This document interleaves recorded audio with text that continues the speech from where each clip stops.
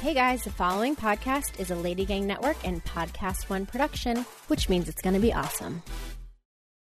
For the ones who know that a little late is always too late, and that the clock doesn't stop just because you're missing a part, Grainger offers supplies and solutions for every industry. And our Keep Stock inventory management solutions help ensure you have the right stuff in the right place at exactly the right time. Visit Grainger.com/keepstock to learn more. Grainger, for the ones who get it done. Hey group chat, I know y'all see my text. There's tea to be spilled. Each week we're bringing you our unfiltered take on culture, news, dating, and our lives as Black millennial women. We're coming to y'all with the honesty and eye rolls that only a text chain with your girls can. This is Black Girls Texting with Chelsea, Glenn, and Sade.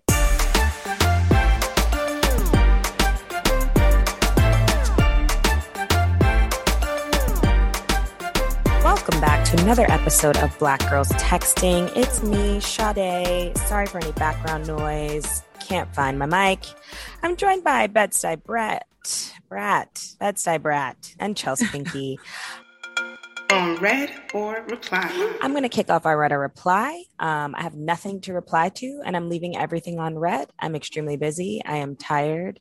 My back hurts. My knees hurt. My ankles hurt. Yeah. Ankles? How about you guys? What you was doing? How your ankles you was dancing hurt? to thought shit? What you was doing? Wearing heels, running around. It's complicated. But yeah. What about you ladies? Okay, so my reply this week is just for some things happening in culture. A lot of my favorite shows are back on. Betty, Generation, Dave. I just started watching the show. What? Is that what you were going to do? Literally, I have a list of my shows. Oh my God, I was about to recommend shows. No, go ahead. Chelsea, maybe we should just have like a segment one day. Yes. So I love this show called Blind Spotting on Stars. It's based off of the film Blind Spotting, and it's Daveed Diggs is in it from Hamilton. And then Jasmine Cephas Jones and what's the dude's name? Sade, you love this man. I always forget his name. He's in the Heights. The main actor. Anthony Ramos? Anthony Why do I Ramos. love him? I feel like you've said that before. You're like, I love Anthony Ramos. He makes an appearance in it, but it's kind of cool because they're all from Hamilton. And Daveed Diggs made this show, and it takes place in Oakland, where this woman's boyfriend gets locked up on like Molly possession, and she goes and stays with their family. But it's like kind of a musical. There's like these moments where there's monologues and like spoken word. It's like genre bending. It's really, really, really cool. I like it a lot. And then music I'm feeling right now is Her's new album. She's just so soulful. I just love her. There's this song called Process that I keep listening to over and over and over, which is just like the song to play when people have tried you way too much. So I recommend. Ooh. And then also I'm loving Thought Shit, this Megan Thee Stallion. You know, I've talked about in the past how I just haven't been feeling a lot of her recent projects, but That Shit I'm really into. I think it's because she's going back to her whole like Tina Snow rapping like really hard and just being very bossy. And the video is crazy. Have y'all seen the video? No, not yet. Oh my God, bitch. I'm just going to tell you, maybe let me not spoil it. The video is absolutely insane. It's insane. Oh, I'm excited. Yeah, I recommend. And then on Red, I mentioned to Sade and Chelsea this, but I went to get my hair braided this weekend. Just some simple straight backs. I have one long dreadlock at the back of my head that I started growing almost 10 years ago when I went on a trip to Thailand, met this Thai Rasta, almost joined a cult with him or harem. That's another story. But he did locks. And I asked him to lock a piece of my hair in the back of my head. And it has since grown mad long. And I've been wanting to cut it anyway. But that did not give this woman an excuse to just take out a pair of scissors and snip my shit when the assignment was to give me 8 straight back braids. And she cut my dreadlock in half. It was just out of nowhere. Credit. A loud ass snip. Girl, I was appalled. It was traumatic, honestly. Whew. Okay. Anyway, Chelsea, your go. Yeah, that's wild. Okay, so as I mentioned, Since I love TV and apparently Glenn is trying to steal my TV thunder, I also was going to reply to a few TV shows. Betty, which you already mentioned, I just love that show. I want to learn how to be a skateboarder. I love how I get to like see my city. I love anything that I get to see New York in. Also, Flatbush Misdemeanors on Showtime. Again, I get to see my neighborhood. It's very like quirky comedy, but like I just like it because there's like so many things that I can relate to. Like they talk about the corn soup special and like, I don't know, I love it. In the Heights, which is a film on HBO, it's been very controversial. And maybe we should like do an episode about that. But overall, I enjoyed it. I was bawling, called my mother and said, thank you for all the sacrifices of immigrating to this country. Then Run the World on Stars, another New York show. It takes place in Harlem though, which I can even see Harlem through the show. Yes, I like it. I actually went to Harlem yesterday and I actually ended up at a bar that was in the show, which was really cool. But I do kind of wish like the characters like lived like Harlem, Brooklyn, maybe like somewhere in lower Manhattan, but whatever. It's a Harlem-based show, kind of like I guess if I had to compare, like a Sex and the City, Girlfriends type, for friends kind of show. And then another thing I'm replying to, which I guess this could be Black Girl Doing Shit, but I just want to reply to it, is Maya marrying herself. Did you guys see that? Who? Maya, the singer. Like, you're lying. She did? She married herself. Full wedding gown. Stan. Yeah, I think it's like super cool. I think more women should consider that. Yeah. Would you ever marry yourself? Yeah, like symbolically. Actually, someone we know married themselves. One of Paz's friends had a self-commitment ceremony, just like symbolically, like maybe as a birthday party or something. I would marry myself. Rolling my eyes. The point of marriage is for a tax write-off. So, ma'am, come on now. I can't do that with myself. I think I'd be fire. I'm not like a white gown and everything, and just throw a party and just like give vows to yourself. Like I vow to continue taking care of my body. I vow to like whatever. It's cute. That's a no for me personally, but go forth and go off, prosper. Go off, Maya. And then something that I'm leaving on red. Well, two things. Sorry, I'm doubling up this week. The first thing is white people getting Juneteenth off. This past weekend was Juneteenth. I'm confused why white people get the day off, personally. I think it's a little backwards. I think if anything, they should be working for free. Well, you know, Kamala was like, holidays. And this is the thing that makes that, because eventually it's already started to become like monetized and capitalized upon. But she was saying like holidays are moments that we're supposed to reflect and sit back. And so like white people on Juneteenth have been charged to like think about their place in society, and then Black people are supposed to rest. But you know, they weren't though. They were white in people the gonna be Hamptons partying. Yeah, in the Hamptons. With they were like at our Magnum events. Rosé bottles. It didn't seem like there was much reflection that I saw. So it was just another day off for them, which doesn't make sense to me. I also saw this like tweet that Marjan posted that I just want to share related to that topic. She is from Texas, as we know, and she said, someone tweeted, "My mom recently told me that the first year Juneteenth became a holiday in Texas, the white medical staffers all took off to force their Black counterparts to work that day. That vileness still permeates Texas nationwide. And that's so depressing but she also said we need to celebrate Juneteenth anyways." Which is kind of crazy. And then that was so sickening. I was like, wow, y'all. Yeah, it was wild. And then, yeah, I'll just leave that on red for now. My feelings on Juneteenth are just steadily developing. I don't know. We'll just see how I feel next year because it's a thing now. Yeah. Wait, can I just tell you something else about Juneteenth? Mm-hmm. Because I saw it and I also thought this was super interesting. So as our listeners should know by now, I have no American, like United States blood in my veins.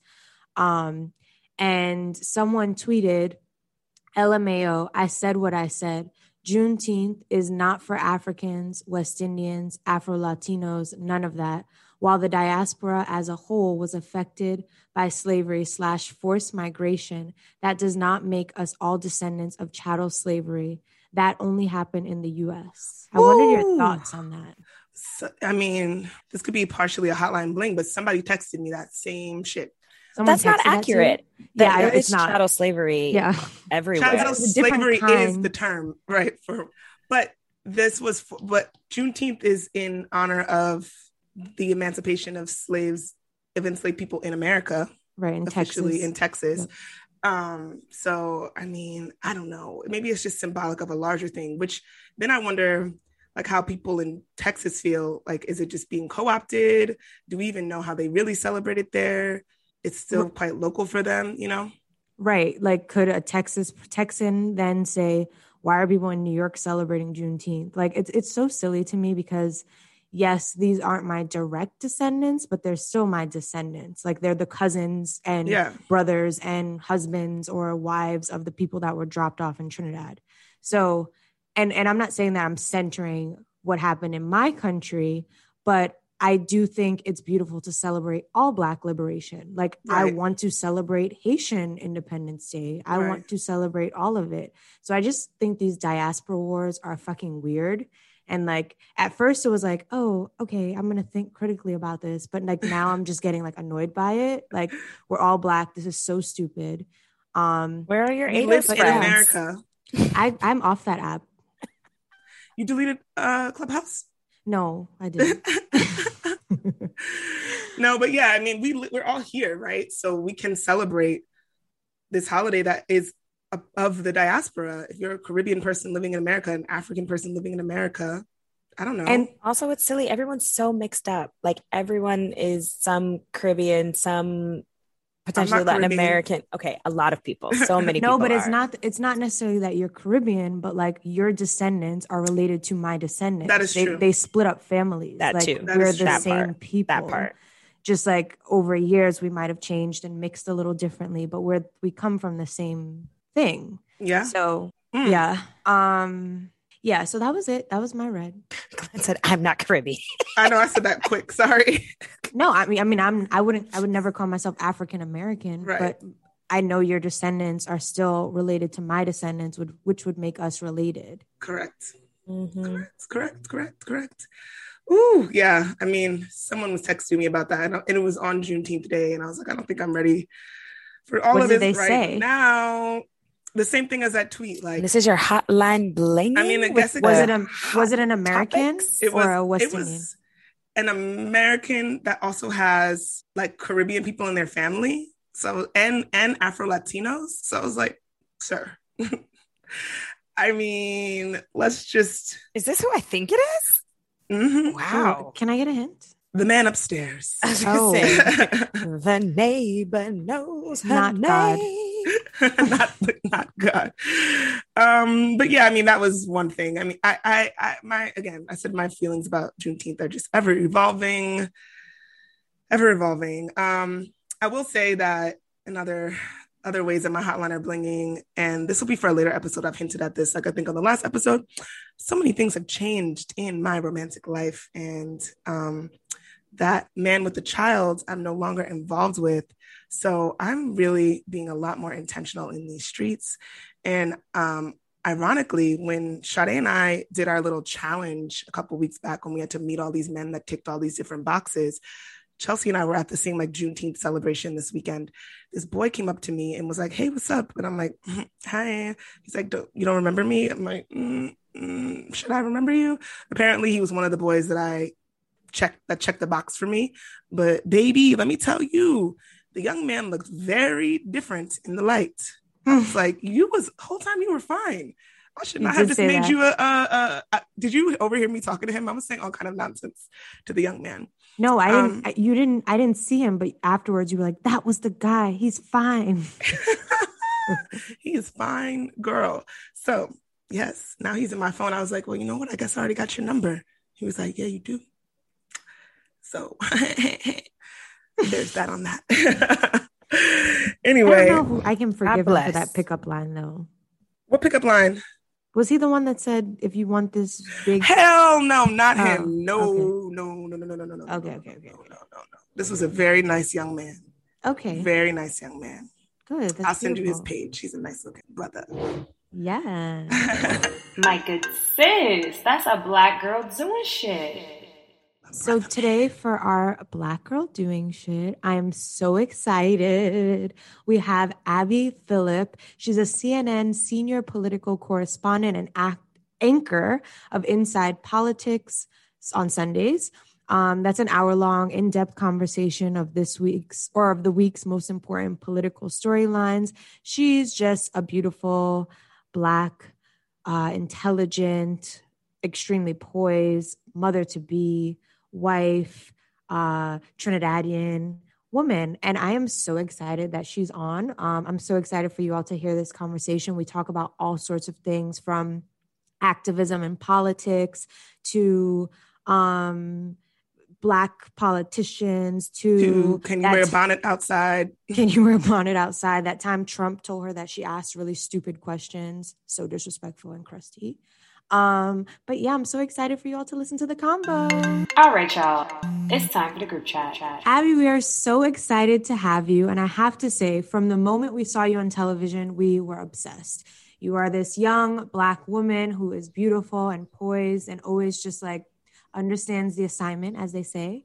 And you really represent like the utmost like professionalism in every situation. I also feel personally connected because I found out that you're Trinidadian. Is that true? Yeah, that is true. Shout out, Trini to the bone. But I was wondering, I wanted to talk about a few things. So basically our group chat, we talk about everything from like how to start an IRA to like boys to like work, how to quit a job. I'm having to do that now, which I'm terrified about. Right. That is very important. Yeah. Any advice on how to quit? Because I have to do that. I mean, first of all, I'm very in favor of quitting jobs. I think that's important to do. You got to just rip the Band-Aid off. You really do. Yeah. But it just depends on your situation, because like sometimes what you really want to do is like, you want to see kind of where your current employer is coming in terms of, do they value you? Do they want you to stay? So sometimes you might come to them when you haven't accepted your offer yet and just let them know that you're thinking about it. And then they might come back to you and say, hey, we love you. We want to keep you. Here's a raise. That's a great way to move up and, and get more money out of a situation. But I've been in a situation probably more times where I'm like, I'm ready to go. There's nothing you can say or do to keep me here. Accept my offer, go into the room and say, I've made this decision. And it's really, I'm very, just not risk averse, but just averse to confrontation. So it's always very anxiety producing to do that. Yeah. But you just need to do it. And you probably should, when you're really, really sure you need to go, make sure you do it when you've accepted your offer. You're like ready to go. Otherwise you might find yourself being like, oh, well, I guess maybe I could stay. And that's not necessarily what you want out of a situation. So. Yeah, I'm struggling right now because, she might hear this, but my current boss is this amazing, like really smart Black woman. I've never really had a Black woman boss, but I just got another offer. And so I'm going to have to quit. And I'm so anxious about it. Anyways. Yeah. But you're also, so I want to ask like silly questions and serious questions. So I'm going to start with a silly question. Any opinions on Black women wearing bonnets in public? The hot topic. As you said, I'm Trinidadian, so that's the type of thing that my grandmother would have been like, excuse me? Like, you do not wear your bonnet outside of the house. You don't even wear your bonnet really outside of the bedroom in my grandmother's world, to be honest. But I actually don't believe in that. I feel like if you're in your home, you can do whatever you want to do. It's your house. It's your hair. But I feel like they can stay at home. like we don't really need to be wearing the shower caps outside, or the bonnets outside. I think it's okay. I know people say that they wear them on airplanes, and because it's dry up there. You protect your hair. You're going to be leaning your head against the window. I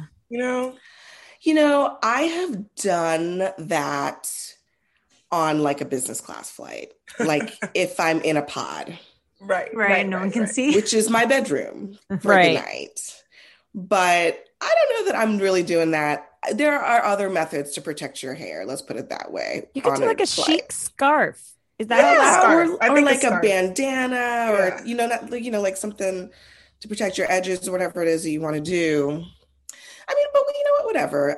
Do you? I feel like people who are truly free are probably wearing their bonnets outside, which is fine. Yeah. I mean, you could always get one of Robin from Housewives of Potomac. Her little hat has a silk. Right. What are they a called? silk inside. I did think that was a great Her or idea. Yeah, like you could get a cute silk inside hat, but I agree. No bonnets outside for me. Okay, a serious question now. You are a Harvard grad and you have your own show on Inside Politics on CNN. And I just wonder how you manage like keeping your composure, like as a Black woman. We just saw we're Housewives fans here. I'm not sure if you're a Housewives. I am as well. Okay, perfect. So we just saw Ebony K. Williams, the first Black New York housewife, kind of have to defend herself for reacting. She was called angry, which we know is kind of like a racist trope used against Black women specifically. So how do you manage keeping your composure when people are disrespectful? Like when Donald Trump was disrespectful and said that you were asking stupid questions, for example. How do you keep your cool in those moments? Well, I'm sympathetic to Ebony because, first of all, that's the whole thing about these shows, is that you're supposed to be kind of like, interesting. And in order to be interesting, you have to be unafraid of confrontation. And like, I don't think that it's fair to be critical of people in that kind of setting, when that's the whole point of the show. And so there's that. And but in my world, like as a journalist, I don't really feel the need to ever get to that level. I'm not an activist. I'm not a partisan. So I play a different role in the ecosystem. And that's the first thing that makes my life different from, other people who you might see on television, which is that I'm not there to like get in a huge fight with like Rick Santorum or like, or whoever it is. Like, that's not my job. And I have always found, journalism aside, that you kill them with kindness. And I think sometimes the most disarming and unsettling thing to people is when you are calm, when they are being crazy, or when you come armed with the facts, when they are trying to get under your skin. I have always tried to default to a calm place because I find that is way more effective against bad faith actors or people who are trying to just stir things up, whether it's on TV or on Twitter, which I've experienced before. I've had people, I've had all kinds of people come after me, whether it's Donald Trump or, Democratic staffers on social media. I've had people try to come at me in all kinds of crazy ways. And I've always responded by just trying to be professional and calm. And at the end of the day, it kind of makes them look stupid because they look like they are out of control or that they just lack a certain degree of civility. And I think that there should be a little bit more civility, but that's just my approach. I'm not faulting anyone for when they're angry, being angry, because I think as Black women, we have a right to be angry too. We have a right to show our emotions too. But my personal approach, and this has been true, I think, for most of my, like adult life, maybe even my teen years, was that I've just found that when dealing with situations of confrontation, staying calm and coming at the situation factually and soberly is often very disconcerting to people. And it's easier to win the argument that way. Something I've noticed in like a lot of praise that you get. I was watching some of your like highlight reels, and people in the comments are always saying like how professional you are, how you keep your cool. But they also say that you're so articulate. And in this episode, the past episode with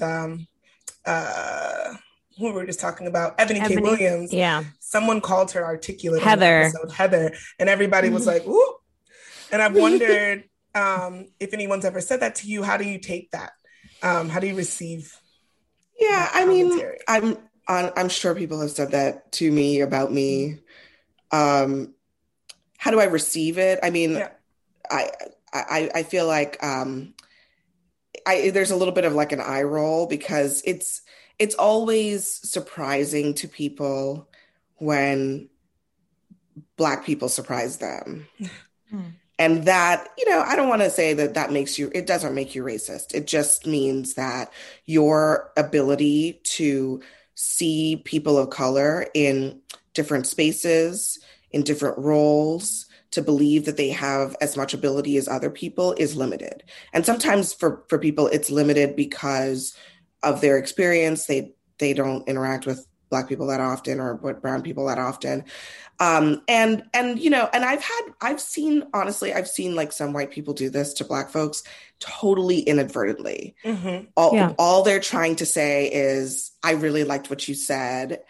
I really thought you said it really well in a way that I couldn't have said it myself. Mm-hmm. And I am sympathetic to that. I get it.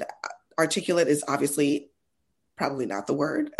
Like, we can avoid that word, but sometimes it's just a reaction to being impressed by someone. Mm-hmm. It's okay to be impressed by someone, but the undercurrent for Black folks is always that you're impressed by them because you're surprised that it happened. Mm-hmm. And that's not unusual. I mean, I think that I've encountered that a lot in people in my career, in my life, people constantly being surprised to see me show up or walk into a room, or that, you know, even the way that sometimes people will say, you know, I'm so happy that CNN decided to promote you, or you know, they'll say things that kind of imply that that it was sort of like, you know, I think that when white men are promoted, it's immediately believed to be well-deserved. Yes. When Black people, Black women are promoted, it's sort of like you're given a shot, like they're taking a chance on you. Yeah. Yeah. And it's a little bit of a different kind of tone to it. And I don't think people mean it that way necessarily, but that's the undercurrent of it. And that's pretty common too. Do I let any of this affect me? I mean, really, no, but that's the reality of the situation. Yeah, that makes me think of, I'm trying to remember her name.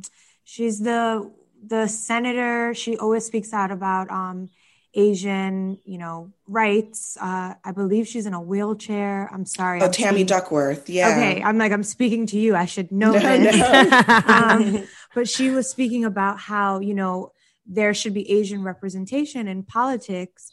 And on The View, which is another show that I love, Meghan McCain was basically like, we shouldn't pick people based on race. And I was so offended by that statement, because I was like, she never said pick people by race. Like, there are enough qualified people of color who can take up these seats. So it's, as you mentioned, it's just like this assumption that if you get into this high position, somehow it's just like, you know, you got the chance probably because of your race, you know? Right. Mm-hmm. Yeah. That it was like a game of, you know, someone sort of rescued you or picked you out of like obscurity and said, here's your shot, you know, as opposed to you worked your way up, you deserve it, just like everybody else who's worked their way up deserves it or has proven themselves, et cetera. And yeah, I mean, I think that situation with The View is really emblematic. I think I said, you know, on Twitter after she said that, I was like, there have been more View co-hosts who are the daughters of famous people than View co-hosts who were Asian American. That's not a meritocracy under any circumstances. There's no way you can tell me that is because the daughters of famous people deserved it, worked harder, were smarter, were better qualified than any number of Asian people in this country. So it doesn't pass the smell test. Yeah. And it's like, it's not even just with jobs. Like I'm thinking about schools. I know you went to, you know, probably the best school in our country. And, you know, people say that when you're in the classroom. I remember when you guys probably experienced this, or Sade probably at Trinity, but when you're in school, someone's like, oh, you got here because you're Black. And I'm like, and you got here because your dad went here and bought the library. Boom. Exactly. What a great clap back. We should be pulling that clap back out a bit more, you know? Like, come on. Yeah. Okay. I mean, you know what is funny, because just real quick, having gone to Harvard, I was like so late to the train about like going to school with people whose parents were doing something. So I would always be surprised. I'd be like, oh, your dad is like the guy whose name is on the library. And like, and you know, by the time I graduated, I realized, okay, like there's probably a good 30%, and actually that's not an exaggeration. There's like a good 30% of students at Harvard who are somebody's kid. Right. And, you know, legacy in one way, shape, or form. And that's extraordinary. And then you have people like crying about affirmative action. It's like the real issue in these Ivy League schools is not affirmative action. It's all the kids who get in because their parents donated $100,000 to the school. Yeah. Do you guys get those like lists? And then on ours, it'll always say like P and then the year. So that kind of is indicative of like parent. Yeah. Like, and so we'll always get these lists and it'll be like such and such the third. And it's like P57, P da da da. And it's like their grandparents. It's like, I did not know that was a thing. Yep. Yeah.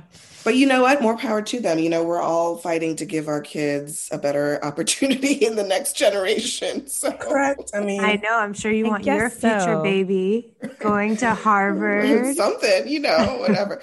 Yeah. I mean, you know, I think at the end of the day, that's really, I mean, Black folks, sure, we might say like, let's get rid of legacies, but I think we also just want to have the chance to create a legacy for our kids too. Yeah, it's really that's really what it's about. I'm pulling out the Black nepotism. I don't care. Let's go. Yes, ma'am. Okay, silly question. Should we cancel "Cater to You," the Destiny's Child song? You know, I have always found that song to be a little problematic. I'm not going to lie. Problematic.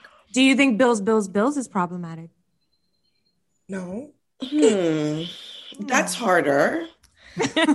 I mean, I definitely had more of a problem with Cater to You than Bills. Because I felt like Bills was like a little bit more empowering. It was kind of like, you can't mooch off of me.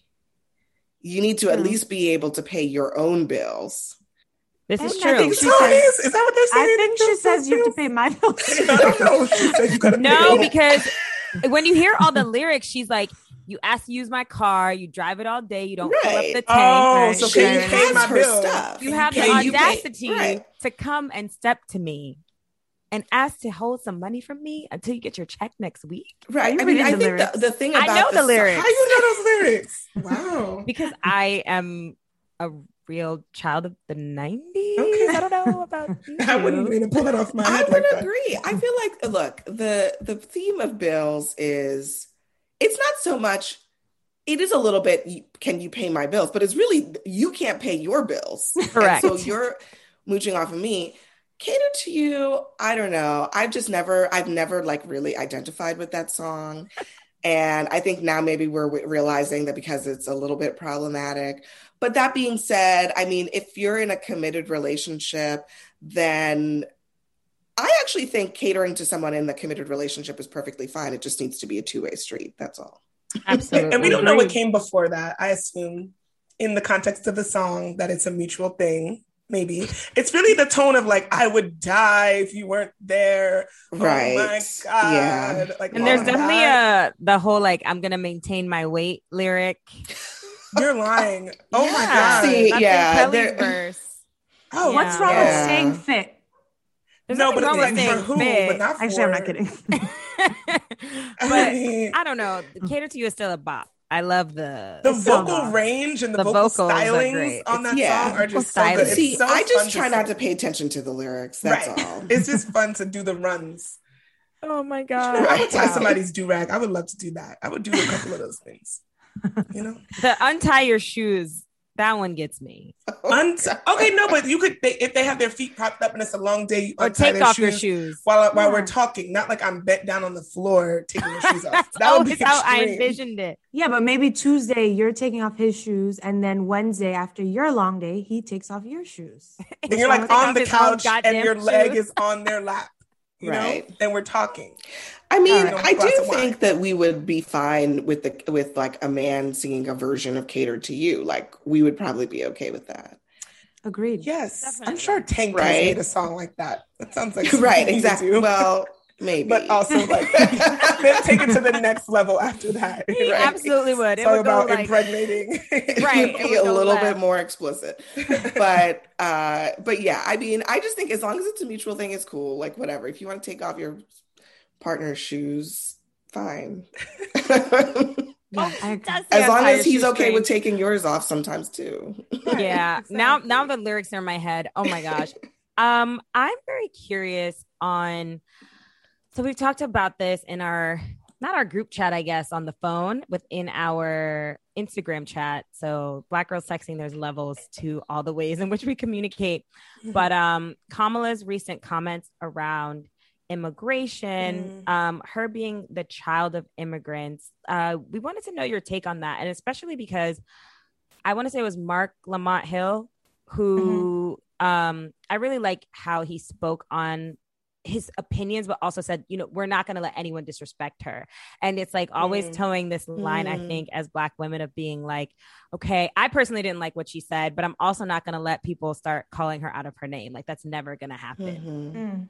What are your thoughts on that? That's been really interesting to watch, right? This has always been the case with whether it's Kamala Harris or Barack Obama, you know, Black politicians.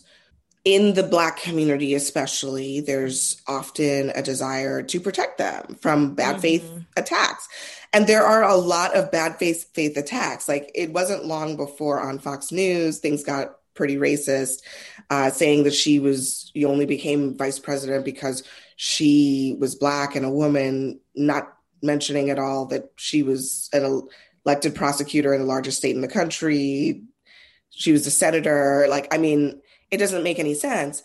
That being said, I mean, look, I feel like we're watching Democrats figure out, oh, okay, like she's the second most powerful person in the country now.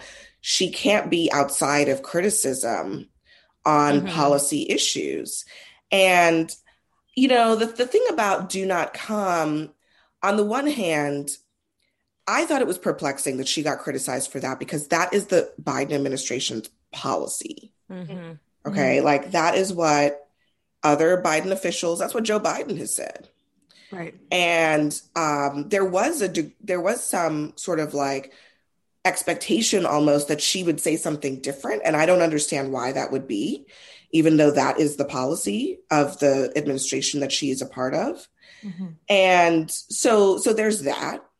But then to your point, a lot of people were saying, well, she's the child of immigrants, so she should know better. She should do better. She should say better.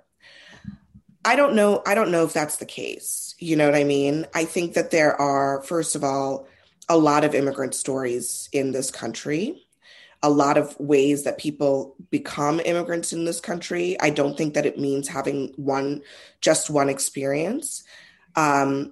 I think also that regardless of whether she's a child of immigrants or not, I mean, it would have been stranger for her to go to Guatemala and say something completely contrary to the administration's stated policy.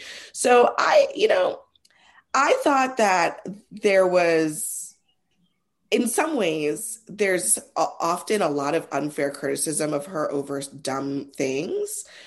Like, for example, the Memorial Day tweet that she did, in which conservatives criticized her for also she tweeted a Memorial Day commemoration, and then she also tweeted, "Have a nice weekend," and they were like, "Oh my God, you know, she hates veterans and the troops and whatever," not recalling that, you know, for 4 years, The former president played golf most Memorial Day weekends and Right. has tweeted, and most of the time would tweet things like completely unrelated to what Memorial Day is all about.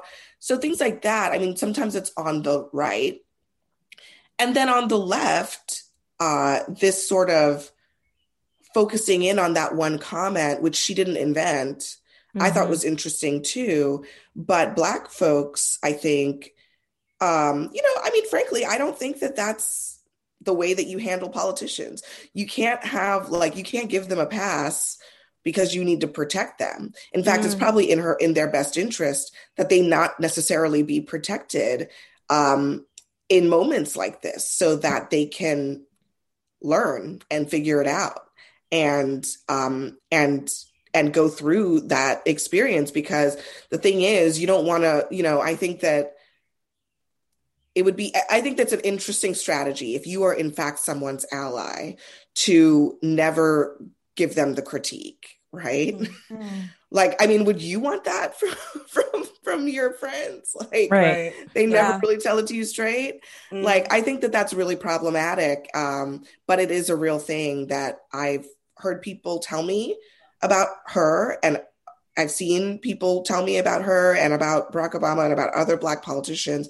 And I don't know that that is serving anyone well. Yeah. I also feel like, I don't know, when I watched it, I feel like everyone pulled like the "don't come" quote, but I thought when I watched it, I thought she was saying like advising them, like, the illegal way of coming is dangerous for you. And at the end of the day, when you make it here, you'll be arrested because that's our law. So like, don't come that way. That's what I took from it. Yeah. I mean, that is that is exactly what they're trying to convey, which is, don't come through Mexico and risk your life or your child's life, more importantly, because this is really problematic, particularly for children who oftentimes make this journey alone. It's very dangerous, and many of them do not make it. Many of them are killed or abused or traumatized on the journey. So that is what they're trying to convey. And but there are a lot of activists in the Democratic Party who don't agree with that message. They just don't. They just don't believe that you should tell people not to come to the border, because they believe that anyone arriving by any means necessary is an act of desperation that deserves to be met with, with sympathy or whatever, or humanitarian aid. And that is true. Once you arrive, we're a democratic nation who is supposed to abide by humanitarian laws. Yeah, we are supposed to treat people in a humane way. But I think the administration is trying to say, what about the people who don't make it? And that's what I took. And our message to people who are still at home is, don't take that chance. There are other ways that you can get here. Those are the two sides of the coin.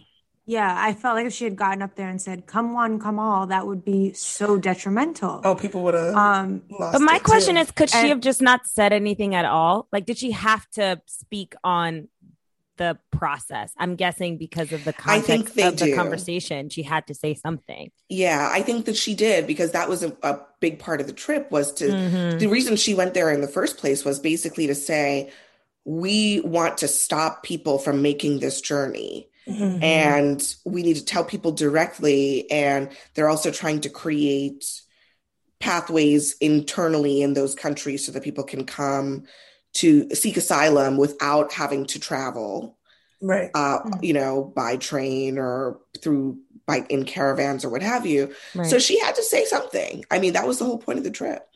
Yeah. I don't know. I got it. But I also wanted to know, because you mentioned like some of the Democratic politicians and you said the word activist. So I know like people like AOC and the quote unquote, I think this is like not the nicest way to refer to them, but the squad. They're kind of called like activists. Do you think a politician should be an activist? That's a really interesting question. I think increasingly they are. A lot of politicians started out in like pure activism, like Cori Bush, right, and others. And I mean, I think even Kamala Harris would describe herself as an activist for certain things. So should they be?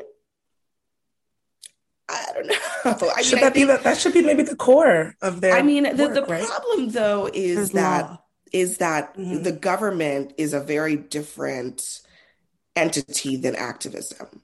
Mm-hmm. Activism is about pushing, you know, pushing, encouraging, raising awareness for a particular cause.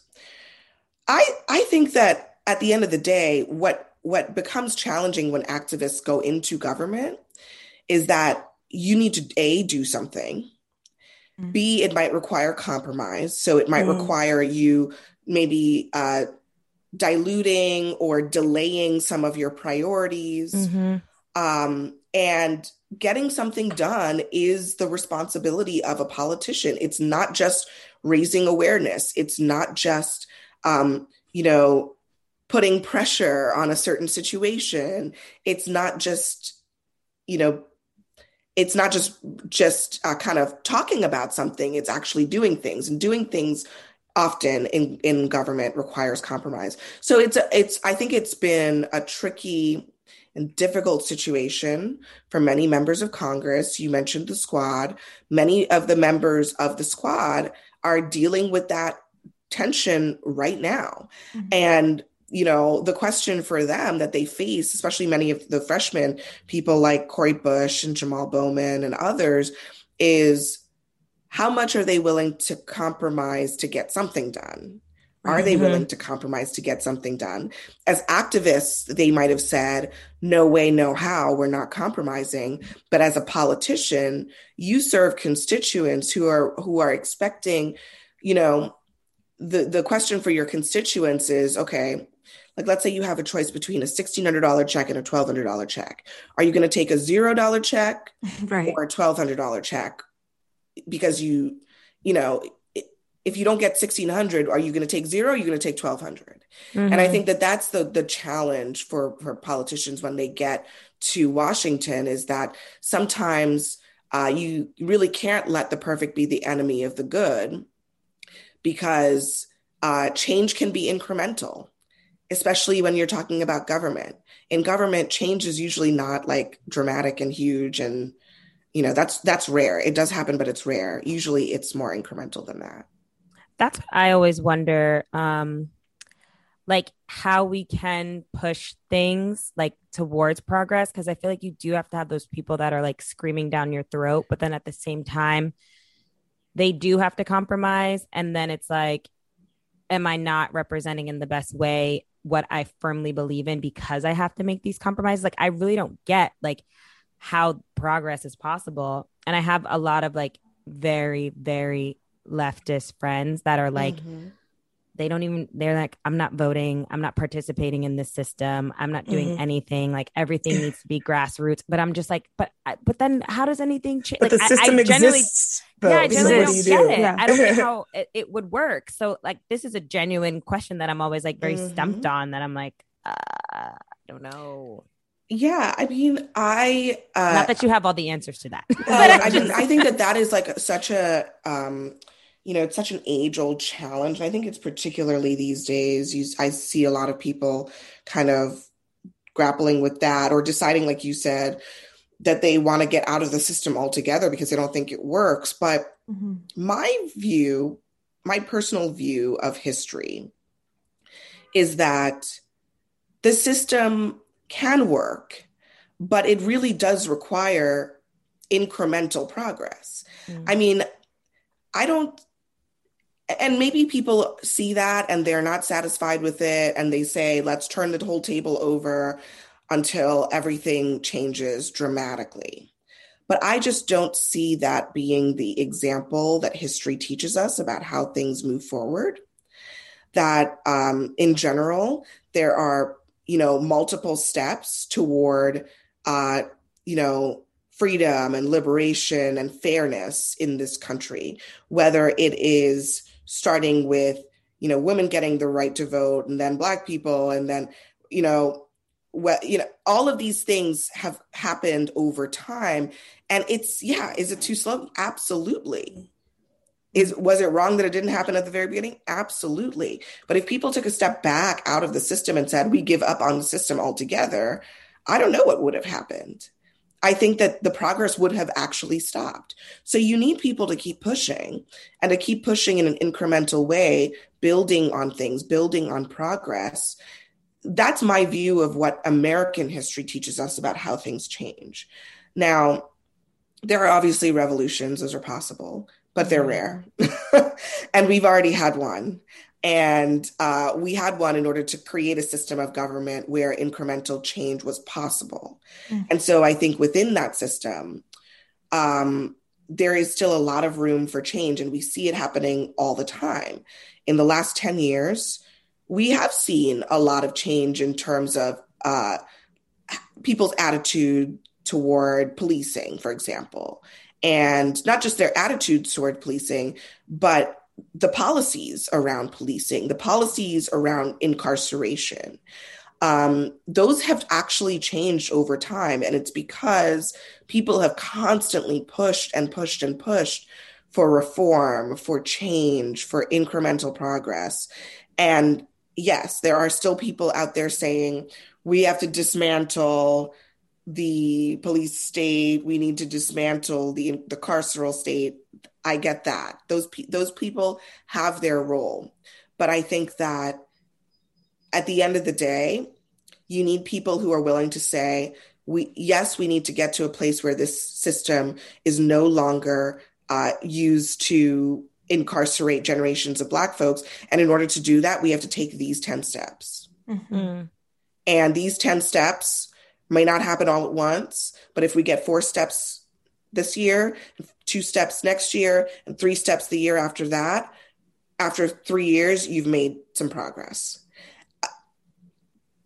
That's my view of it. But of course, I think that there is a role for people who say we have to, burn the whole place down because sometimes they create a sense of urgency around issues. They force things forward maybe a little bit faster, but it never is a substitute for incremental change. It just sometimes pushes things a little bit, maybe you skip a step instead of going from beginning to end all in one leap. Yeah. I love that. I know. Yeah. You're going to be such a good mom. I hope so. You will be. Okay. I have a silly question. Would you ever get a pet lizard? Oh, absolutely not. Wait, is that like a thing? Yeah, so do that. Well, I was. But also, she was attacked. She was attacked by a lizard on live television. It is a Abby no was. for me. You didn't see that? You're lying. It really happened. I had to ask that question. No, it's a no for me. Oh my God. I thought there was like an Instagram trend of lizards or something that I missed. That is so scary. Oh, I hate those things. They're so gross.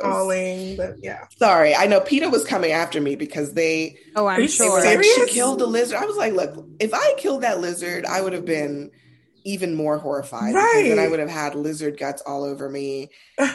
No, I just batted the thing away. I mean, people were attacking me. PETA always pulls up. Yes. Wow. It was startling. Like, what are you supposed to do if a lizard starts climbing on you? Yeah, it like fell out of the tree and onto me. Oh my gosh, I'm not gonna lie. I was live on television. Video. Oh, I mean, it's out there. Trust me. And then in the clip after that, you're like in a rainstorm being beat up, and the whole umbrella is flying off of your head, and you're still just speaking. It's the life of a journalist. What? Television is not always the most glamorous. Okay? Right. I feel like that's a thing that like all television journalists have to do is like deliver a whole report in the rain or something, and like keep it cute. Because I always see that. Exactly. That is part of the test. You have to figure out how to not let it phase you. Oh my gosh. Okay, serious question now. We talk about a lot of things in the group chat that we won't necessarily bring on air just for fear of being canceled. Mm-hmm. So, for instance, what's happening in Israel and Palestine? There's just like fears of if you really say how you feel, you might get canceled. Mhm. Are there any topics that you just like won't touch? There are definitely a lot of topics that I don't touch. Let me think about one that I can actually tell you because I feel like oh, I don't know. No pressure. Let me try to think. I mean, I do honestly, I do try to stay out of that. Israel Palestine is a good, like there are conversations, there are things that I have to talk about at work, right? And then there are things that I will not talk about with friends because I'm like, don't talk to me about this. Like, y'all can have your arguments, but I'm going to stay out of it. I actually think Israel Palestine is one of those things. I'm just like, feel free, talk amongst yourselves. I don't need to be a part of that conversation. It's so complicated. Yeah, I'm just going to leave it at that. Let's. Hence why I'm struggling to think about. Right. I'm struggling to think about what else, but honestly, I'm sure there's like a long list. Like I cover politics day to day, but and I have a lot of friends who are very political. I live in DC, but I really don't talk to my friends about politics at all. Like, can you be friends with someone who has like a huge stark difference in beliefs? Is that fear? Or? I have all kinds. Oh my God, I have all kinds of friends from all over the political spectrum. I don't like to talk about politics in my. It happens sometimes, but I don't like to talk about politics in my friend group because, in general, I just don't think that it's necessary for me to do that. Maybe it's because it's my job, but I also just think like there are other interesting things about people other than their political views, and I'd rather talk about those things. So I do kind of have like a pretty, like if you catch me at a party and people start talking to me about politics, I will like fade into the background. Like, no way. Like the Simpson meme. Right. But I'm sure people always like I'm like blending into the curtains. Like I don't want to talk to you about this. Wait, what's your sign? Because I've noticed that you're you said you're conflict not interested in that. Yeah. Okay. What's your zodiac? This might be confusing, but I mean, I'm a Sagittarius, so interesting. I mean, I would say that generally speaking, it's not so much that I'm just like, I don't have the time. Like, if I don't deal with you, I don't deal with you. I'm not, that's on brand that's for a Sag trend. That's a Sag. I'm a Sag. That is correct. That's on trend. You know, that's really more of what it is in terms of that. But at the same time, like I said at the beginning about quitting your job, I'm like a big believer in actually doing it, you know? Like the conversation is tough, but I'm like, you got to do what you got to do. And you just have to pull the Band-Aid out, walk into the room, have the conversation as tough as it might be, and just do it.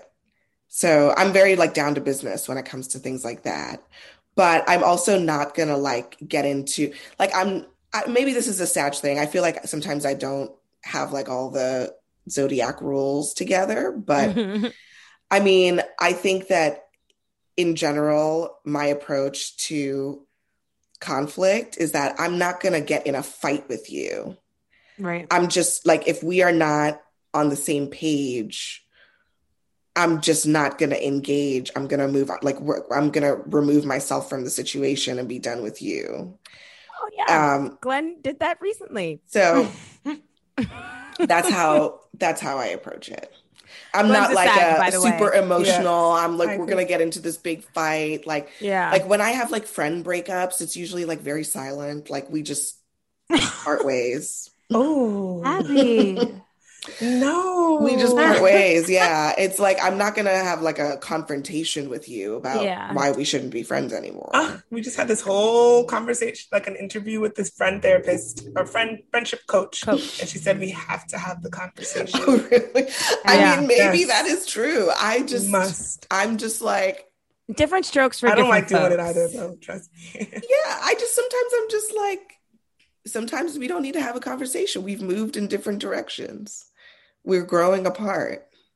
And we both know it. And so we know let's it, just right? do it. Right. I believe it. Bye. Believe it. Okay, this is a serious question. It might be one that you won't touch. Do you think America is a racist country? Damn, I think Chelsea.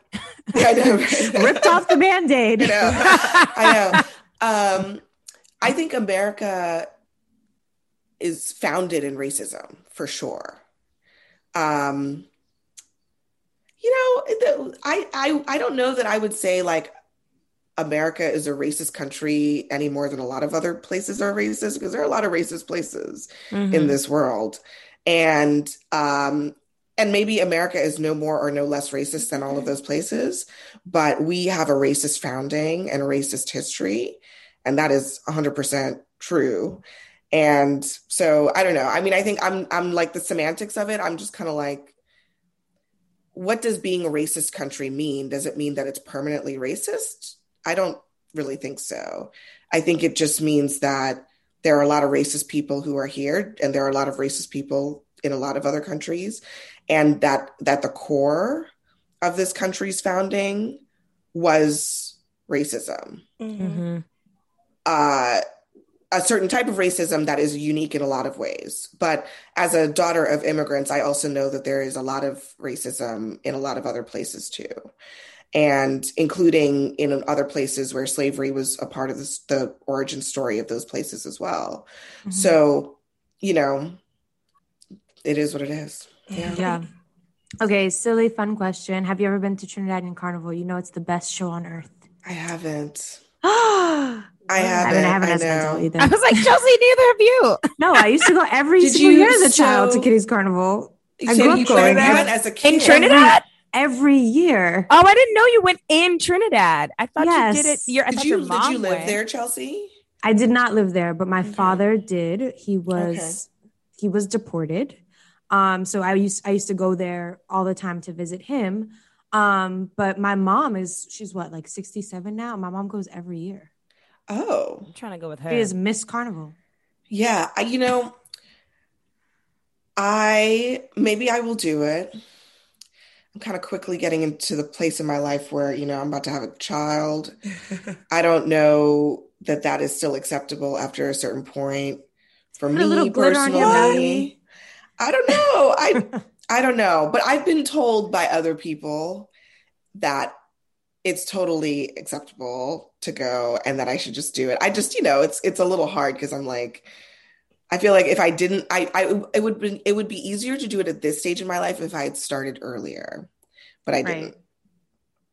Gotta work your way up to that. Word of warning, start early. If you haven't gone, go. Yes. So that you don't end up like me. It's a life-altering experience. You've still got plenty of time. You got plenty of time. I highly recommend. I mean, you might not be as, mobilely functioning as right back in the day. And then there's my husband who's like, he like on sometimes he'll be like, I want to go. And then he'll be like, I don't want these people anywhere near you. I'm like, honey, we're gonna have to work on that. They will be. Yeah, because they just pick something and whine on it. They do. Okay, one more serious question. Okay, so whenever there's an election, I have a few questions. I could talk to you all day, but I know we have to let you go. Whenever there's like an election or something, I always like to watch like Fox. Just to see, because that doesn't align with my personal beliefs. So just to see what people are hearing. And it's like you change, depending on what news station you watch, you're getting different information. So how do you feel about how deeply polarized our country's news media is? I think it's very unfortunate, but I also think that Fox News is a specific type of irresponsible disinformation machine that is different from, there's partisan media, there's people who have opinions or whatever. But what they do, especially what they are doing increasingly now, is very different. It's created a kind of alternative universe in which you're getting all this anti-vaxxer stuff and all of these lies about the election and so on and so forth. I think that's a particular brand of dysfunction that is terrible for this country. It is terrible for this country. I think that as a journalist in general, yeah, I wish that more journalism were, just, it's not about objectivity. It's just about, truthfulness and being straightforward with the audience. I think actually it's okay to, have people on who are partisans, who disclose their political views. That's fine. But yeah, I mean, I think that I don't like this straight down the middle stuff because I think that that's like kind of silly, but I just think that media that is more focused on facts and less focused on, kind of carrying water for a particular political party is better. And so that doesn't mean being like somewhere down the middle where like each side gets half the pie. That's not how the facts work. Sometimes like one side doesn't get half the pie when they're lying. Okay. Right. Like they get less than half the pie. So that's fine. But carrying water for political parties, I think is really unhelpful to anyone. And I wish there were less of that. But I also think that, I think that Fox News is a different animal and they're doing things, to an extreme degree that is, it's not just them. I mean, there's like OANN and, Newsmax and whatever these channels are, that are pitching themselves as conservative news, but are selling lies to their audience. And I think that is really dangerous. Yeah, it really is. Well, Abby, thank you for coming on. Thank you for, I don't know if you're doing this, but representing. I don't want to put that pressure on you, but you're doing a great job. Making us proud. Thank you. Making us proud. And I'm so happy for you and your future new baby. And you're welcome to the group chat absolutely anytime. Oh, thank you so much. The group chat sounds like so much fun. Yeah, maybe we'll find you at Carnival one day. I know. I'll try to work on that. Yes, you have to go. Obviously. It's in your blood. Yes, it is. It really is. Yeah. All right. Have Abby, a great rest of your day. Thank you, guys. Thank you. What would you do? Okay. So for What Would You Do? I got a very interesting letter. So it says, "Hey BGT, my friend's boyfriend always tweets and Instagrams really wild shit. He's definitely a Trump supporter. He's Black and believes in QAnon. I'm very confused because I'm very confused because my friend is not like this at all, but they've been dating and his Instagram and Twitter really worry me. What should I do? Can I be friends with this guy? Should I just stay clear? Can I still be friends with her if she's dating someone like this? Any advice on how to move forward?" Don't bring him around me. Him, dump her. QAnon? It'd be one thing if you were like, oh yeah, okay, I voted for Trump. QAnon, my nigga? Nah. Like, are you dumb? Concerned. Yeah, it's like, are you dumb? Also, like, I'm a little scared. I wouldn't go to their house. She could meet me outside. That's it. I don't know if I'm cutting off her, really, as long as we are sure that she doesn't share those same beliefs. But how could you not? And your man supports QAnon. Some people be involved with all kind of crazy people. Listen, okay? No. We've heard it on this show before. That has got to go. You're on mute, girlfriend. Oh, I'm talking to myself. Yeah, I might have to dump her. Seems like she's a bad judge of character. I don't know. That's weird. And he's Black. Where do you meet somebody like that? Right. Y'all know the Proud Boys leader is Cuban, like a Black Cuban. Oh, yeah. I was going to say Cuban. That makes sense. No, Black Cuban. He's a Black Cuban. I think he's a little. No, he's a not. Black. No, he well, is Glenn, a Black you don't Cuban. think light skinned people are Black? That's I ain't never said that. Who said that? No, I said that the girl from In the Heights, the lead. I don't know. I need to see. I need more evidence. But Afro Latina, I'm not sure. Wow, I'm not sure. Look at that hair texture. That was a wig.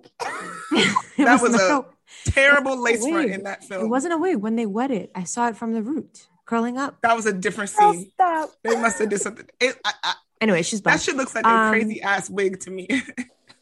So yeah, good luck, sis. I don't want that type of violence in my life. But you better watch out. He'll be sending bomb threats and shit. No, that's the thing I'm concerned with, because those be the people that will join the storm the Capitol. Right, exactly. And then your friend is out here. You might have mad weapons and they're gonna be like, oh god, the NIGGER did it. Oh no! Oh no! Oh no! Good luck, Sistren. Good luck. Dump him and dump your friend. So if you need more advice, email us at hello@blackgirlstexting.com. You can also slide up in the DMs on Instagram at blackgirlstexting. You can also send us a tweet at blackgirlstext1. And while you're doing that, maybe your apartment is a little chilly because you have on your AC and you might need a sweatshirt. So go online to blackgirlstexting.com and pick up some merch. And if you can't get enough of us, you just need more and more, hit that Patreon, patreon.com/blackgirlstexting. Also, like, major shout out to all the people that are joining our Patreon. I am so grateful for you all. I'm more invigorated to make Patreon content because like people are actually into it. Yeah. So thank you so much. Patreon, like the episodes are obviously great. Like it's not like we're trying to make them bad or anything, but like the Patreon is like even better. And we were just solicited for a calendar photo shoot, as well as, what did they ask for, Chelsea? They asked for calendar pics or a photo shoot. Which I don't get, like, I don't know, some stranger. News? I think they think this is a Patreon OnlyFans. And you know what? It could become one. Oh my God. For the right price. See, look, I don't be in the group chat enough. I need to tell me about this offline because I'm curious. I'm What's like, the price? How much? What kind of pictures do they want? Take a couple pics. This could be January. A whole calendar of us? February. I'm posing. Absolutely dead. I need to know more. Oh my God. Oh, yeah. Okay, guys. I actually have to run to a work call. Duty calls. All right. Talk to y'all later. Bye. Thanks again for listening to Black Girls Texting. Make sure to rate and review this podcast wherever you listen and subscribe so you never miss an episode. Oh, and don't forget to text every group chat you're in and tell them to check us out. Follow your girls at Black Girls Texting, and we'll see you next week. Bye.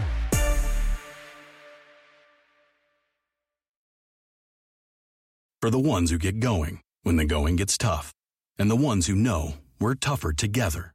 For the Pathfinders breaking new ground, Grainger offers supplies and solutions for every industry, as well as fast access to experts and 24/7 customer support. Because we know you have people depending on you, so you can always depend on us. Call, click Grainger.com, or just stop by. Grainger, for the ones who get it done.